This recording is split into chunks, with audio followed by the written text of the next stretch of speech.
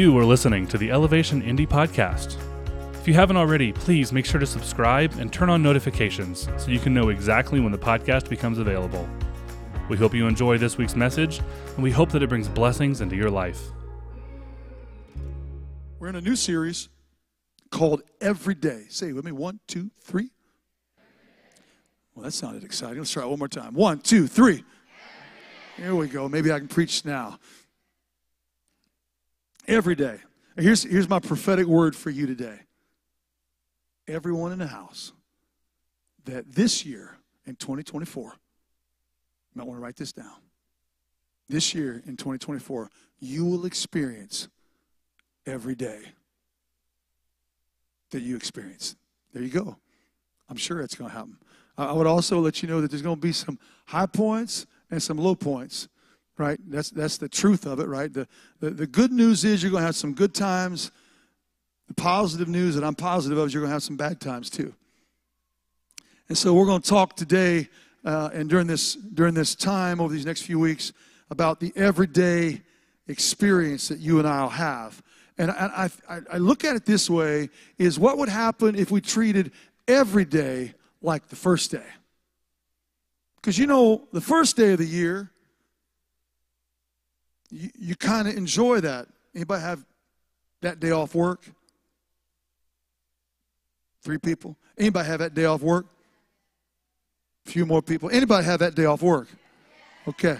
More you talk to me, better I'll get it, and then I'll move on. Every day, right? If we treated every day like the first day, we'd have anticipation and expectation about what's coming. We'd have hopes and dreams and plans. We'd have a lens to look through and say, this is fresh and new. Did you know that every day is a new day?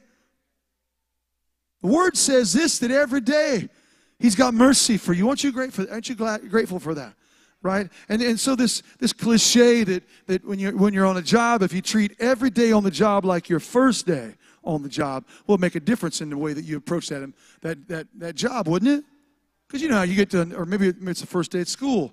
First day of the thing, you're like, oh, this is great, you know, and you're learning all the stuff, and you're like, eyes are open, and you're listening. You haven't had time to listen to all the negative stuff that everybody's been there for 20 years thinks about it.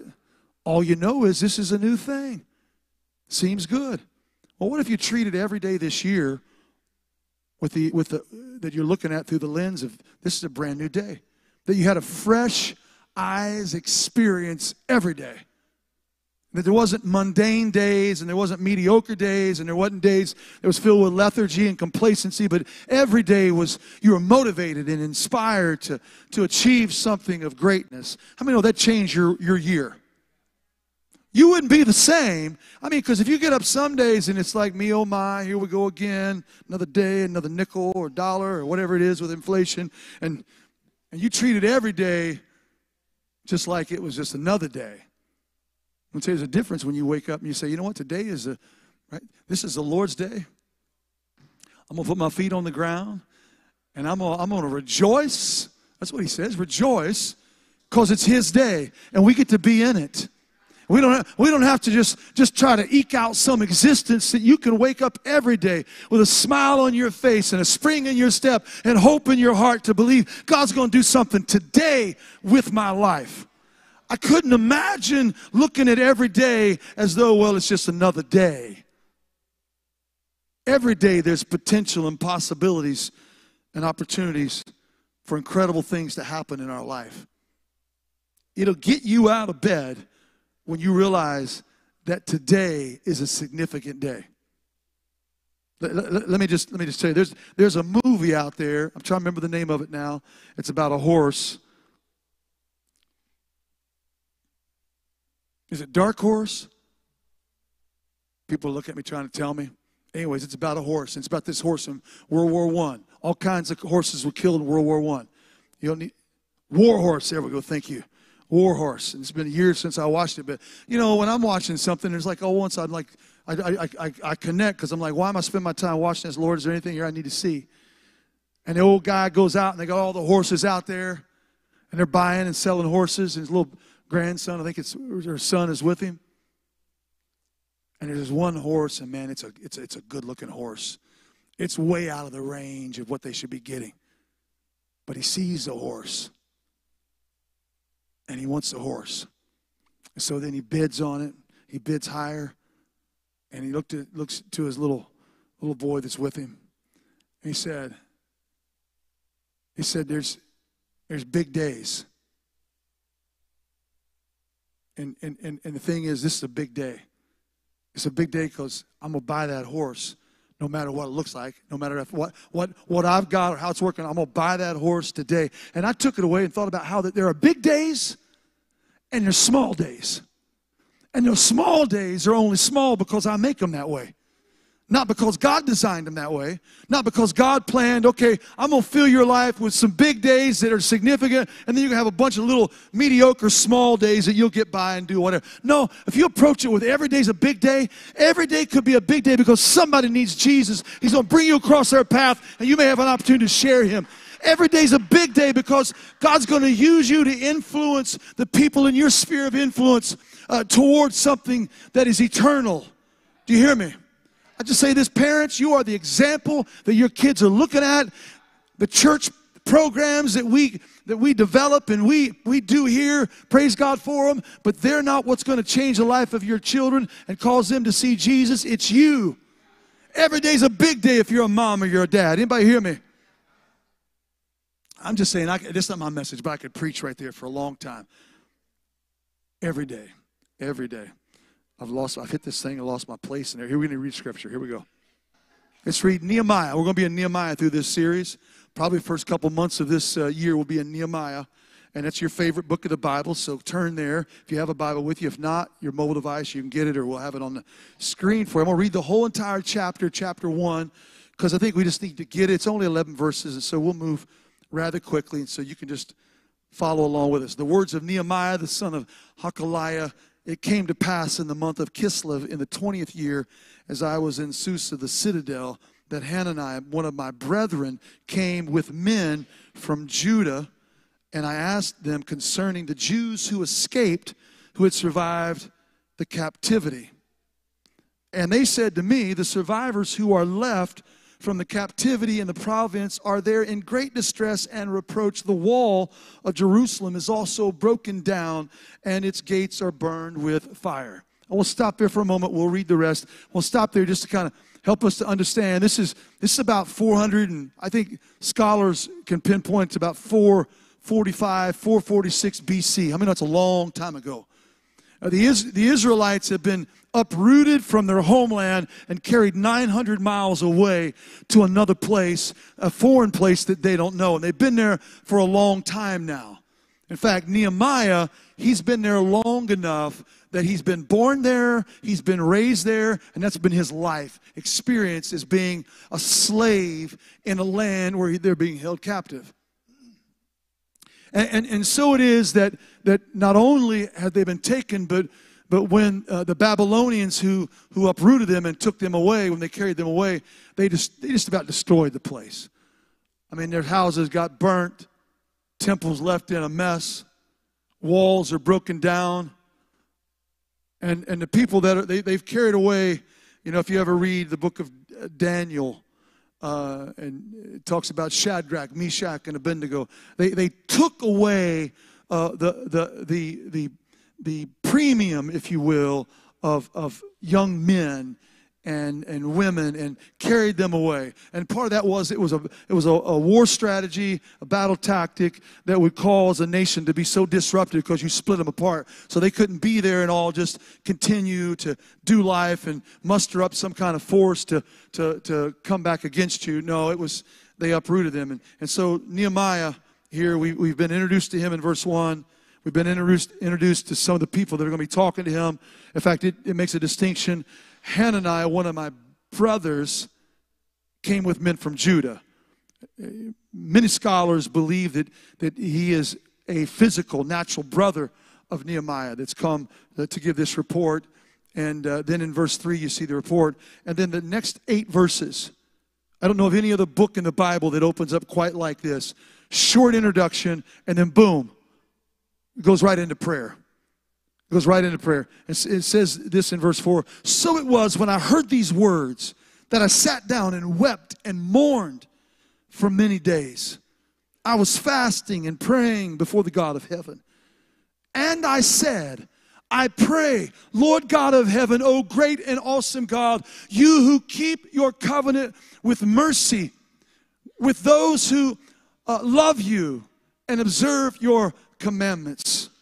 Please let your ear be attentive and your eyes open, that you may hear the prayer of your servant, which I pray before you now, day and night, for the children of Israel, your servants, and confess the sins of the children of Israel, which we have sinned against you. Both my father's house and I have sinned.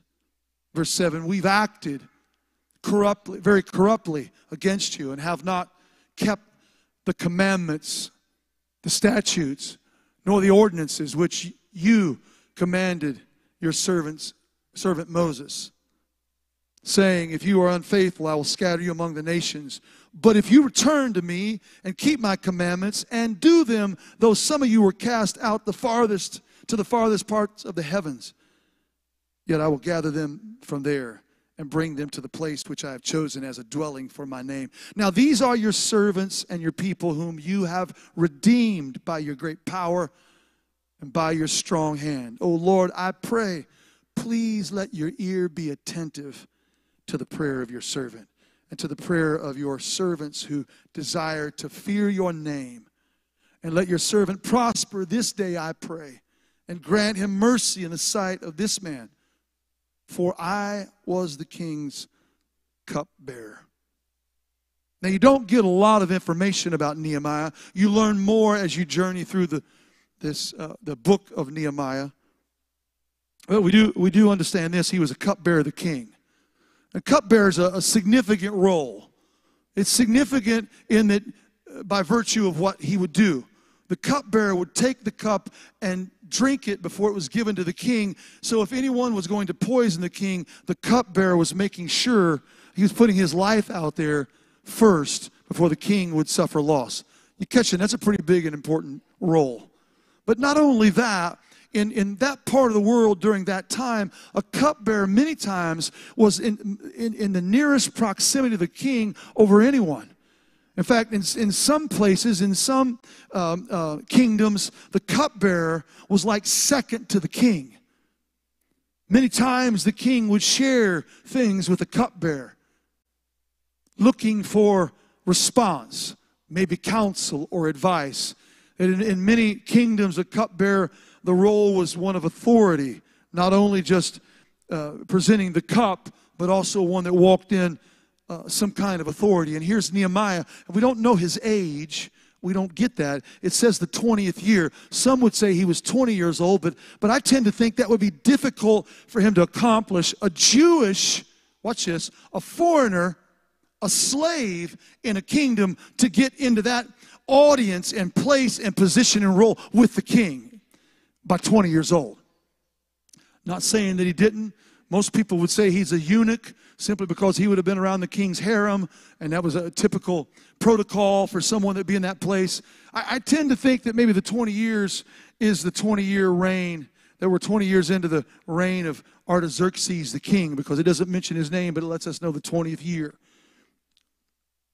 And here's Nehemiah, and the little bit we know is that he's here. We know he's born there, he's lived there, and now he's hearing a report about a land that he's never visited and a land that he's never been to.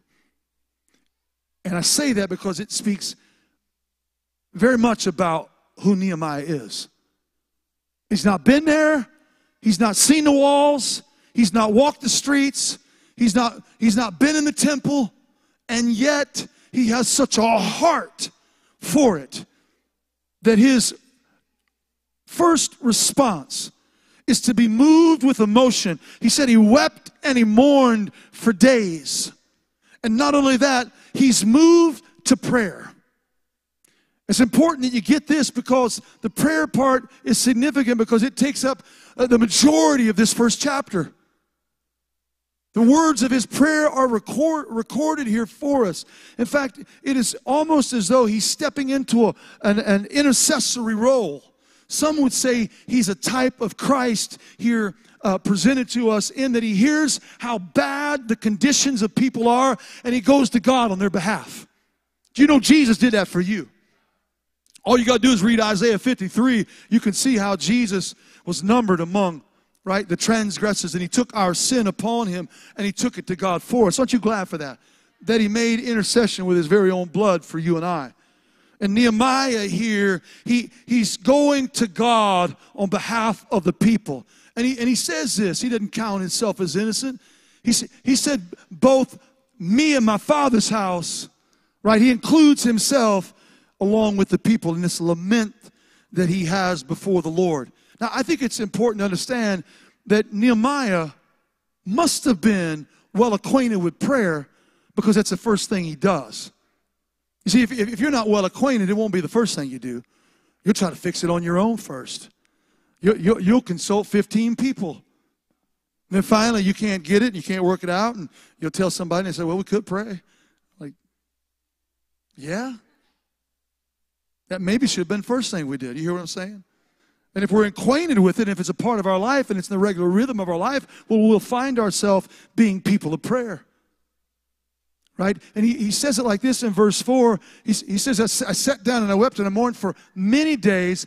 I was fasting and praying before the God of heaven. He also says this thing about day and night being in prayer.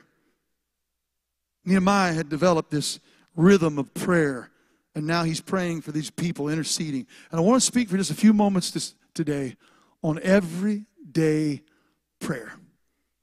If you write it down, write it down. If you're not taking notes, maybe write it down anyway so you'll remember it. Everyday prayer. Paul exhorts us in Colossians 4, verse 2. He says, continue earnestly in prayer, being vigilant in it with thanksgiving. 1 Thessalonians 5:17 says, don't stop praying. Continue to pray. And when we read in God's Word, what we find out is that this Bible is saturated with prayer. It impacts the important events, and it's interwoven in God's sovereign plan and history. The 66 books of the Bible, all but 5, speak to the prayer and express a prayer within it. 61 out of the 66 books makes it nearly 1,100 distinct references about or reference to or about prayer. And prayer is fundamental within the body of Christ, within the church.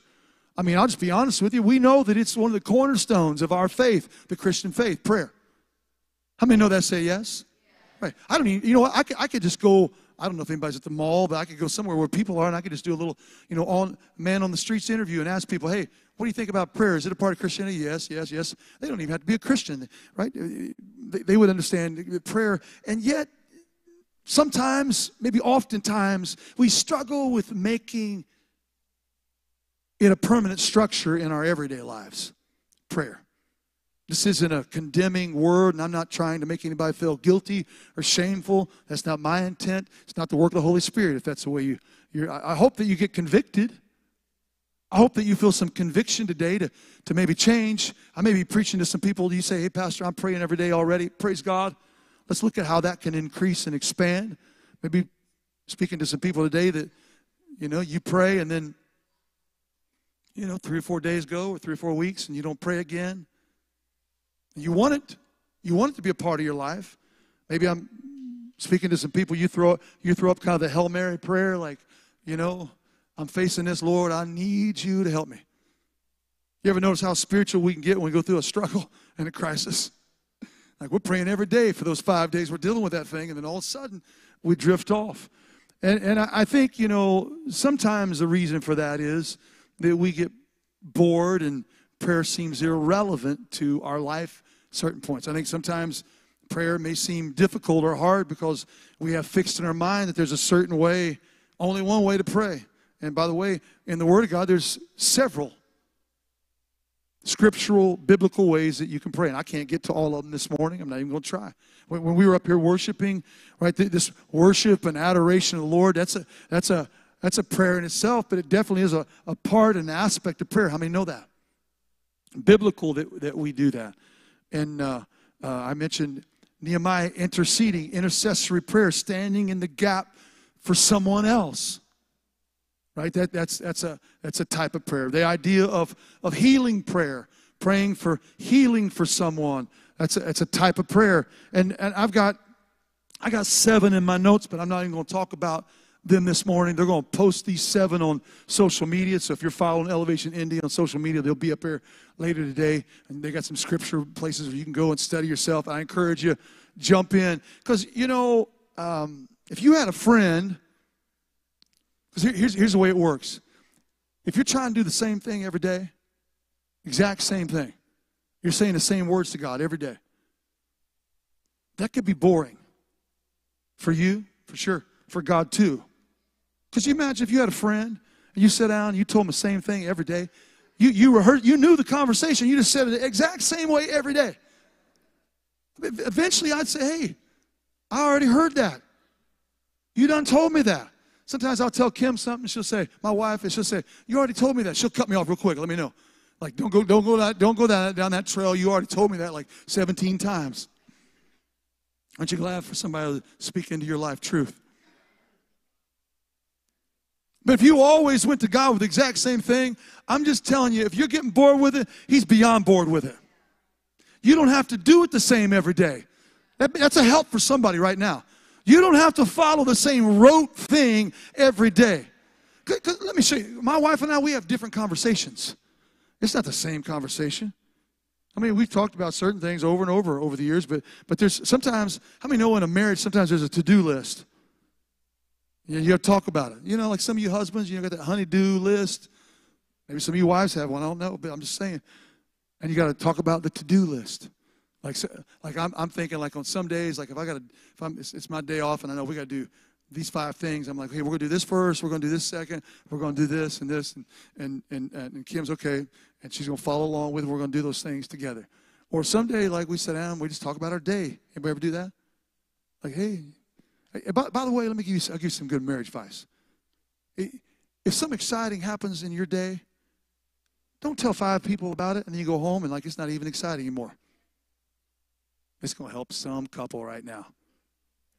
Pick up the phone when it happens and call home and say, hey, I just want to tell you, sweetheart, I just got a big raise. Woo! I mean, you're excited right then.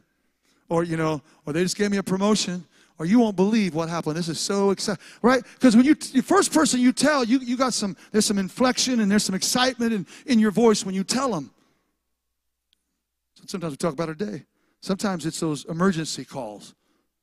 Like if I'm with somebody in a meeting and my phone goes off, I usually put it on silence or I put it away or whatever. But then if it rings 3 times and it's the same person, I'm like, hey, can you, just a minute, let me, because I don't know if it's bad news. If it's some need, if it's something I got to change something to do. So some of those emergency conversations, we have those with the Lord sometimes, right? Sometimes it's compliments. Anybody like compliments? Sometimes it's some common interest that we're talking about that we both are excited about and talking about. Sometimes it's like sugar pie, honey bun conversation. You know what I mean? I'm just saying it's not always the same conversation. The dialogue changes in your relationships and interactions with people. Why would you ever think that you go to God with the same exact prayer every day? It's stale and empty and sometimes just rehearsing words before Him. Or sometimes we approach Him and we've already got it timed out. I'm going to spend 10 minutes in prayer. I'm going to do this. And I'm just saying that take a look at that today. There's some ways that you can pray, that you can change up, and it can be a game changer in your prayer life. But here's what I want you to know this morning is for 2024, our rally cry is everyday prayer. And I'm asking everyone, even this morning, maybe it's your first time. Maybe you're coming here today and you'll never come back. I'm just saying this. Make 2020, you're here on purpose. Make 2024 a day of everyday prayer. For 2024, I'm asking, start praying. And we're doing 21 days, starts today. In fact, we've already been praying today. You can count this, right? Corporate prayer is the type of prayer. You can count this, right? We'll pray before we close this out. But I'm just saying this, that for 21 days, I'm saying, let's have a time of prayer and fasting. You've heard me say it. Many of you have. Maybe it's the first you're hearing it. But let's have a time of prayer and fasting. And that means this, that you're praying every day. Like that you're committing. I'm not having you sign some card or put your name on the board so we can all check and ask you, did you pray yesterday? Somebody might ask you that. I don't know. But I'm just saying this, that you just commit to you. By the way, if you can't commit to yourself and honor that commitment, then your word's not good with anybody. I'm just helping you a little bit today, right? You make a commitment, I'm going to pray every day. And you start the year that way and start a day, right? 21 days. If you can do it one day, you can do it 21 days. How many know that? If you can realize I did it today and I'm going to do it tomorrow, and then the next day I'm going to do it again, I'm going to do it for 21 days, I'm going to pray. And then fasting, let me just interject this. Fasting is something you need to pray about, consider. We've got resources. If you go on the Church Center app, there's resources for fasting and for prayer during this season. Fasting is when you are withholding something. And just a word of caution or wisdom. Don't be like, I'm going to just drink water for 21 days and you can't walk by a Snicker bar without picking it up. Right? I'm just telling you, you're going to hit the wall. It's going to be bad. Right? Measure yourself with what you can do. Now, I'm going to say this. Some of you may decide, I'm going to do 21 days with water, or I'm going to do some juice, or I'm going to do a Daniel fast and only eat like it's a vegan or vegetarian type thing, or maybe you're going to stop these things in your life and you're not going to do those things. I mean, definitely social media is a good thing to get rid of during 21 days. How many know that? Let me help you. Like, social media can be used for some positive things, but the people that do it, they do it to get you connected at a level of addiction. The ads, all the stuff, it's all wired to keep you on there longer, because the longer you stay on there, the more ads you're going to see, and then you're clicking away, and now you're looking way off like it's something you never had on your mind before you picked it up. Anybody ever pick up your phone and somehow, I don't know, Facebook or something's been left open and somebody's liked your post and you go look at it and now you totally forgot why you picked your phone. You're going to make an emergency call. Probably not an emergency call, but you were picking your phone up to do something. And now you've shifted into something. I'm saying that maybe you just lay that aside for 21 days. Maybe that's a part of your fast, right? Maybe it's cutting off news media for. That might help you, right? You're not listening to all the troubles in the world. Like watch this. Nehemiah, he heard one report, and then he spent days in prayer over it. He didn't go back and let me check that channel out again and see what else I can find out about it. He just kind of hung there on that report he had and prayed. And if you can be faithful today, you can be faithful tomorrow, and you can pray 21 days. And that fasting thing, don't try to do it without prayer and with the Word. Because if you're just cutting food back, that's called a diet. And there's benefits to fasting, don't get me wrong. You fast and you do it right, you'll drop some pounds for sure, right? But there's benefits physically and naturally in our body. But the spiritual aspect of fasting is that maybe you're going to fast lunch, and so while everybody else is bringing their lunch or they're going to wherever eating, you're not like sitting around there with slobber and drool coming out of your mouth thinking, well, I wish I could have that thing they're eating. That tacos, like they look so good. No, instead, you're getting alone with the Word. And during that lunch hour or whatever you're spending time with Him. Instead of clicking all through social media, you're saying, I'm laying that aside because it's going to be me and Jesus time during that time. You catching what I'm saying? Right? It's not just fasting alone. It's prayer and fasting. 21 days. By the way, it's going to revolutionize your 2024. 1 Thessalonians 5, 16, 18, New Living Translation says, always be joyful. Never stop praying. Be thankful in all circumstances, for this is the will of God concerning you in Christ Jesus. Luke 18:1. One day Jesus told His disciples a story to show that they should always pray and never give up. Never give up. We're encouraged by the Apostle Paul. Jesus demonstrates it for us, the importance of prayer. I believe this: if prayer is every day, it will be our first response and not our last resort. If prayer is everyday prayer, it'll always be our first response and not our last resort. If you accommodate a prayer time in your life every day, that prayer is going to be the first place you go to when stuff happens.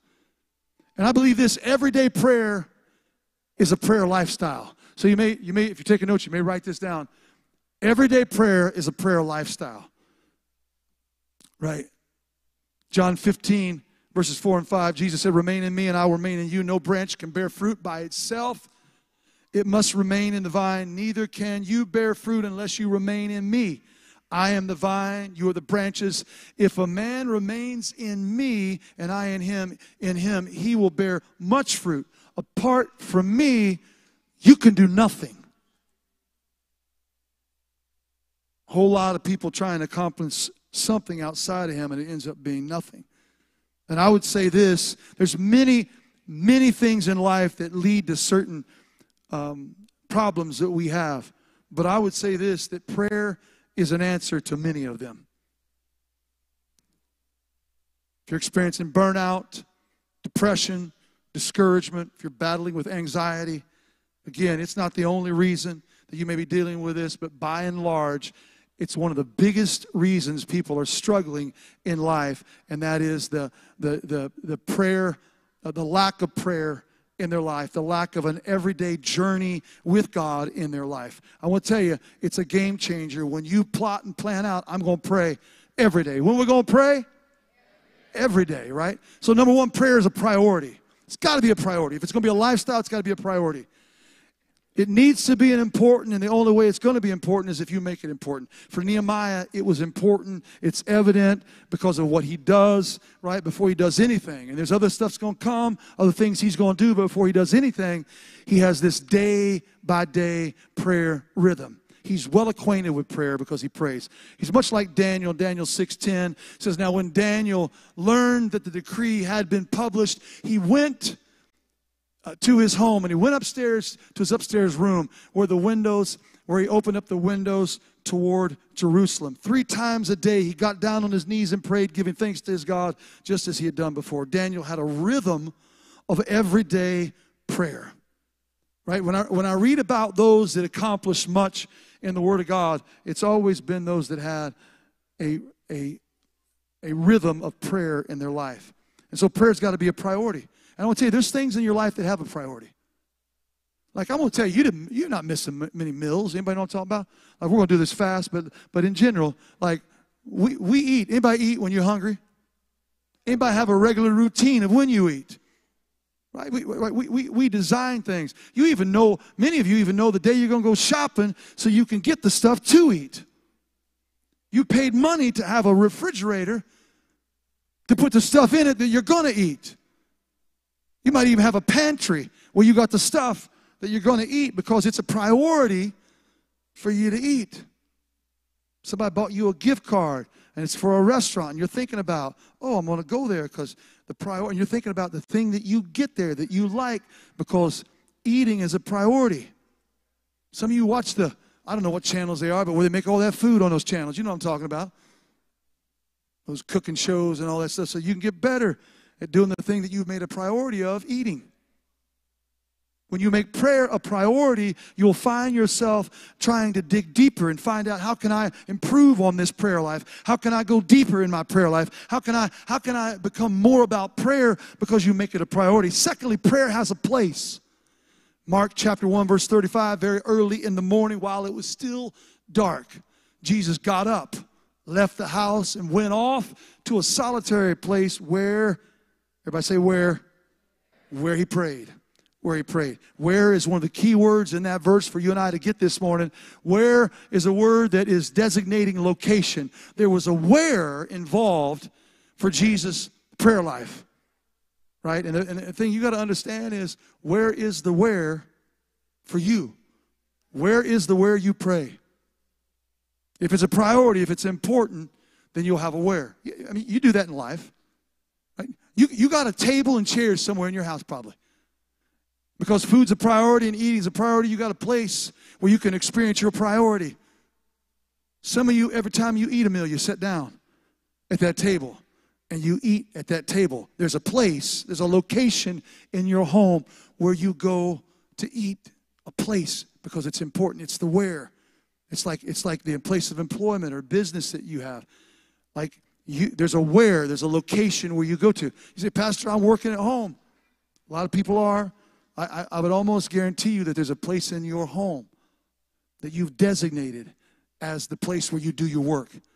If not, it may look like this. It may be like you open your laptop, sitting on the couch, and all of a sudden you get the remote and you flip on something, you're watching that and doing this, you're multitasking kind of, but not really, right? I find we can do one thing pretty well at once. And then all of a sudden, you see there's a squirrel outside. You're like,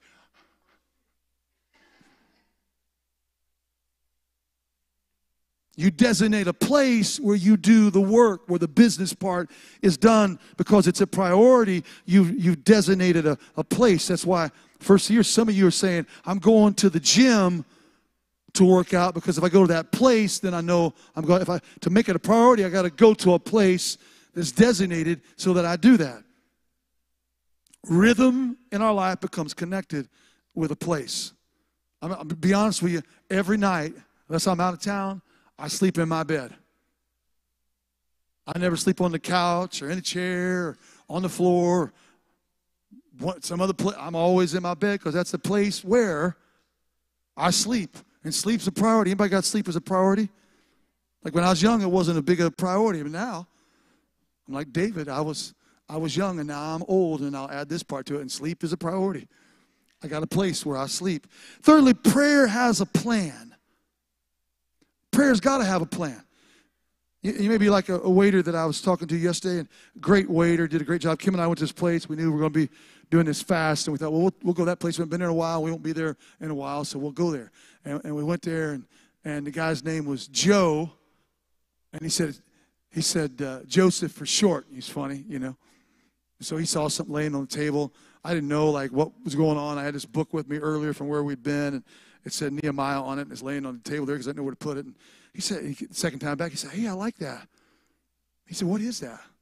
I said, well, it's a book with insights and commentary on the book of Nehemiah. I've been reading it a little bit. And he said, oh. And then he started telling me about his life and what God had done. Dramatic change in his life. He's telling about how he's walking down a new path now. And so later on, before we close the whole transaction out, you know, they come back and bring you a bill. It's all just conversation, enjoyable up to this point. They brought me the bill. So, and I said, hey, Joe, Sif. That's the way I did it. I said, where you go to church at? He said, well, man, I just go to church in my heart. I said, all right, now we got a ball game. And I didn't go all John the Baptist on him or anything, you know, you viper or anything like that. Because God had put me in his seat to talk to him. And so he goes away. We had that little car, and I go around, I'm like looking for a card. And I don't have a card, and I try to have cards with me all the time, but I didn't have one. And so I reached in my pocket of the jacket I owned, and had a pen. It said Elevation Church website. Everything's on there. I thought, okay, good. So he brought the thing back, and I said, hey, I'm going to leave this pen because you know what? You need to be plugged in to a place. Because here's what happens if we're just kind of following our heart all the time and we don't have a plan, we'll find ourselves just messing up. Anybody know what I'm talking about? And I'd say this with prayer, that if you don't have the plan, right, definitely pray from your heart. Definitely have those spontaneous moments where you start talking to God.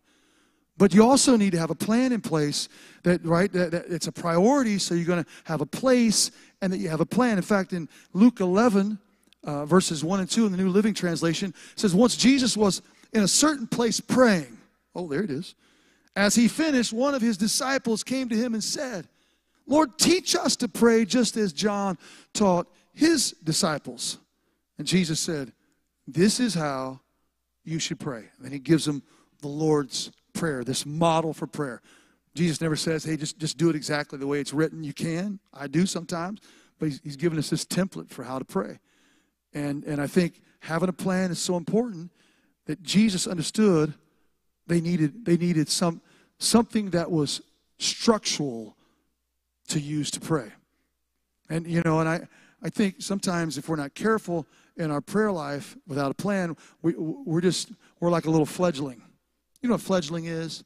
It comes from the idea of a bird that's developed feathers. It's a young baby bird, but it's got all of its feathers in, but it's never flown yet.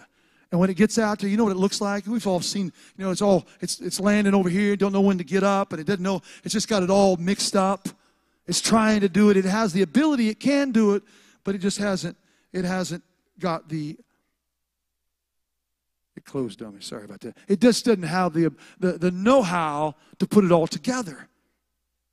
And just like you get a reading plan to read through the Scripture, I believe you need a prayer plan. That's why we're doing Wednesday nights. This isn't some plug to get you here Wednesday night, although if it helps you, then good. But we're teaching through the tabernacle and what it looks like, this model in the Old Testament to approach God and to come into the presence of God. It's important that you have a plan. And part of this Wednesday night teaching for the next 3 Wednesday nights is to help us all understand that we can approach this with a plan. With a plan. And then fourthly, prayer is for presence. Presence.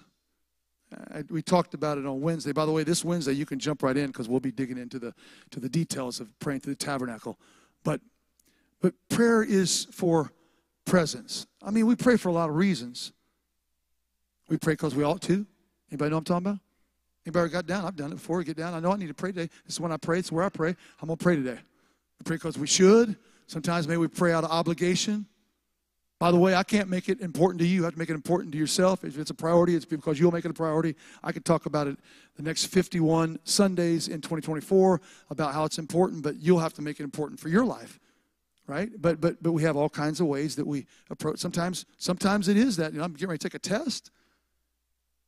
Anybody ever, when you was in middle school or high school, you didn't study like you should have, and you're getting ready to take that test, and you're like, Jesus, help me on this. I didn't do anything I should have done, and next time I'm going to do better. But help me. I remember one time I was young, going on a roller coaster.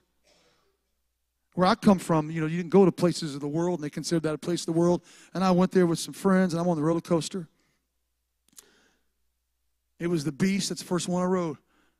Anybody rode the Beast at Kings Island? I want to tell you, I love to ride that thing, and I'd ride it right now. Well, it's too cold, but when it gets warm, you want to go ride it, we'll go ride them. I like to spin me over upside down and all that. But I'm telling you, I had a conversation with the Lord on that roller coaster ride. Sometimes we pray for a lot of reasons, right? Sometimes good, maybe sometimes not necessarily appropriate. Ultimately, our aim for prayer should be to be in His presence. In fact, when I say 2024, our rally cry is prayer every day, I really should say it like this: it's presence every day. The old timers, where I came from, they would say this, that you need to pray through. Anybody ever heard that language? That's really old language, and we don't use it much anymore in the modern church. But it was the idea. Praying through was that you prayed until you got this release point where you were in His presence and the Spirit of God came on you in waves that you sensed that you'd broke through into something different than you'd been before. You were just struggling, trying to do it on your own, and then all of a sudden you just felt energized and inspired because of God's presence in your life. And that's the challenge this morning, is that every day we pray to the point that we prayed through into His presence. Because I want to tell you, in His presence, things will happen that doesn't happen outside of His presence. The woman that got a hold of the hem of His garment and received healing that she'd been battling with for 12 years, it changed because she was in His presence. There's stuff that you're striving with and you're trying to do on your own, that if you ever get in His presence and you make it a rhythm every day to get in His presence, I'm going to tell you, it'll change the way you approach life. You'll be a different person. When you come out of His presence, dripping with the residue of the anointing of the Holy Spirit in your life, people will notice the difference in you. Right? It won't just be something that, well, I did my 10 minutes in prayer. I'm going to tell you, when you get in His presence, it's the shift that happens when you get in His presence where you ever did that prayer where you're looking at your watch, you look at the clock to see how long you've been there, and it's been like 10 minutes or 3 minutes. Maybe I'm the only one that's ever done that. I don't know. And you're praying, you're like, well, I remember being a young man, and sometimes I didn't have anything else to think. I said every word I knew to say that you could say in prayer. I ran out. I did all the things I knew how to do. I'd said 3 glory to Gods and a couple hallelujahs, and I said amen a couple times before I was finished, trying to know if it's time to exit or not. But something shifts when you get into His presence. No longer are you worried about a time. Like sometimes you look up at the clock and you're like, wow, it's been 45 minutes. I didn't realize that. It's been an hour and 20 minutes. How did that happen? E.M. Bounds, the great author of the many works of prayer that he wrote, he would pray every morning from 3 to 7. When I read his story, I thought, I want to read every book he's ever written on prayer because this guy knows something that I need to learn. And I'm just saying this, that when you get in his presence, and I love it what it says in 2 Corinthians 13, verse 14 in the Message Bible. It says, the amazing grace of the Master Jesus Christ, the extravagant love of God the Father, and the intimate fellowship, friendship of the Holy Spirit be with you all. It's not about just getting through a prayer time. It's not about just offering some words up. It's not about just crying out in my distress. That can be a part of it. But it's about presence. I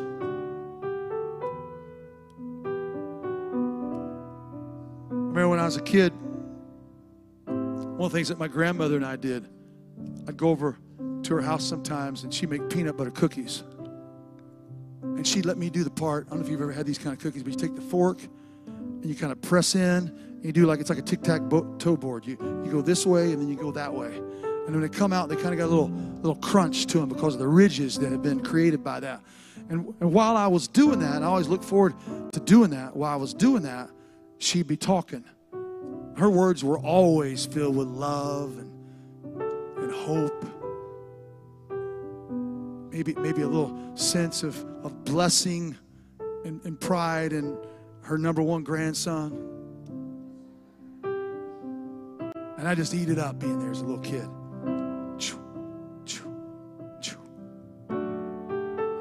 And I think sometimes I'd love if I could just be with her again. If you've ever lost a loved one, you know what I'm talking about. You know what I'm talking about, but those questions you think about something, you think, man, I wish I could ask. I wish I could ask my mom that. I wish I could ask my dad that, but they're not here. Because you're not in your presence, you can't get the answer. I think maybe in heaven, I don't know all about it, how it's all going to happen. I know what the Bible tells me, but then I kind of imagine. Maybe they'll have some big ovens up there. I can stand there with Grandma, and she can make some peanut butter cookies. Holy, sanctified peanut butter cookies, right? Allergy-free and all that. And when they come out, they won't be burnt on the bottom. They'll just be right. You know how? Because Grandma knows how to do it. In heaven, she'd probably do it even better. I don't know how it's going to work. Being in the presence of that person you love will mean so much. There is something you experience in the presence of a person that you love that you don't experience outside. Just thinking about them or whatever, right? And we can't bring people that we've loved that have passed back the answers that they would give us about things that we question or things that they've said before that we can't remember completely. Like we could get that in their presence, but we can't because we can't get in their presence. But God says this for us, that in my presence is fullness of joy. That you can enter into His presence. And how is it that we would serve a God that we read about and know about and learn about, but then never ever want to go into His presence and be with Him? I'm not talking about just the omnipresence of God. He's everywhere all the time, all at once. We know that. Wherever you go, David said, I can't get away from Him. I'm talking about the manifest presence of someone in your life. Like that person that you love, they're present somewhere. But when they manifest their presence in your life, maybe you know somebody lives across the country and you only get to see them at Christmas, or you only get to see them a certain time. And when you're with them, oh, the joy that comes. I'm talking about this, and I'll get to the margin and how you create it next week, but I'm talking about this. Just the idea of stepping into His presence every day is going to change your world. You're going to see the world differently. You're going to experience the day differently. Your marriage, your family, your friends, your relationships, your work, your attitude, your philosophy of life is going to completely change when you have a rhythm of spending time with Him every day. Every day. Thank you for listening to the Elevation Indy podcast. Be sure to subscribe so you're notified as soon as the message becomes available each week. And hey, while you're here, go ahead and share this with somebody that needs to hear the message. Thanks, and see you next week.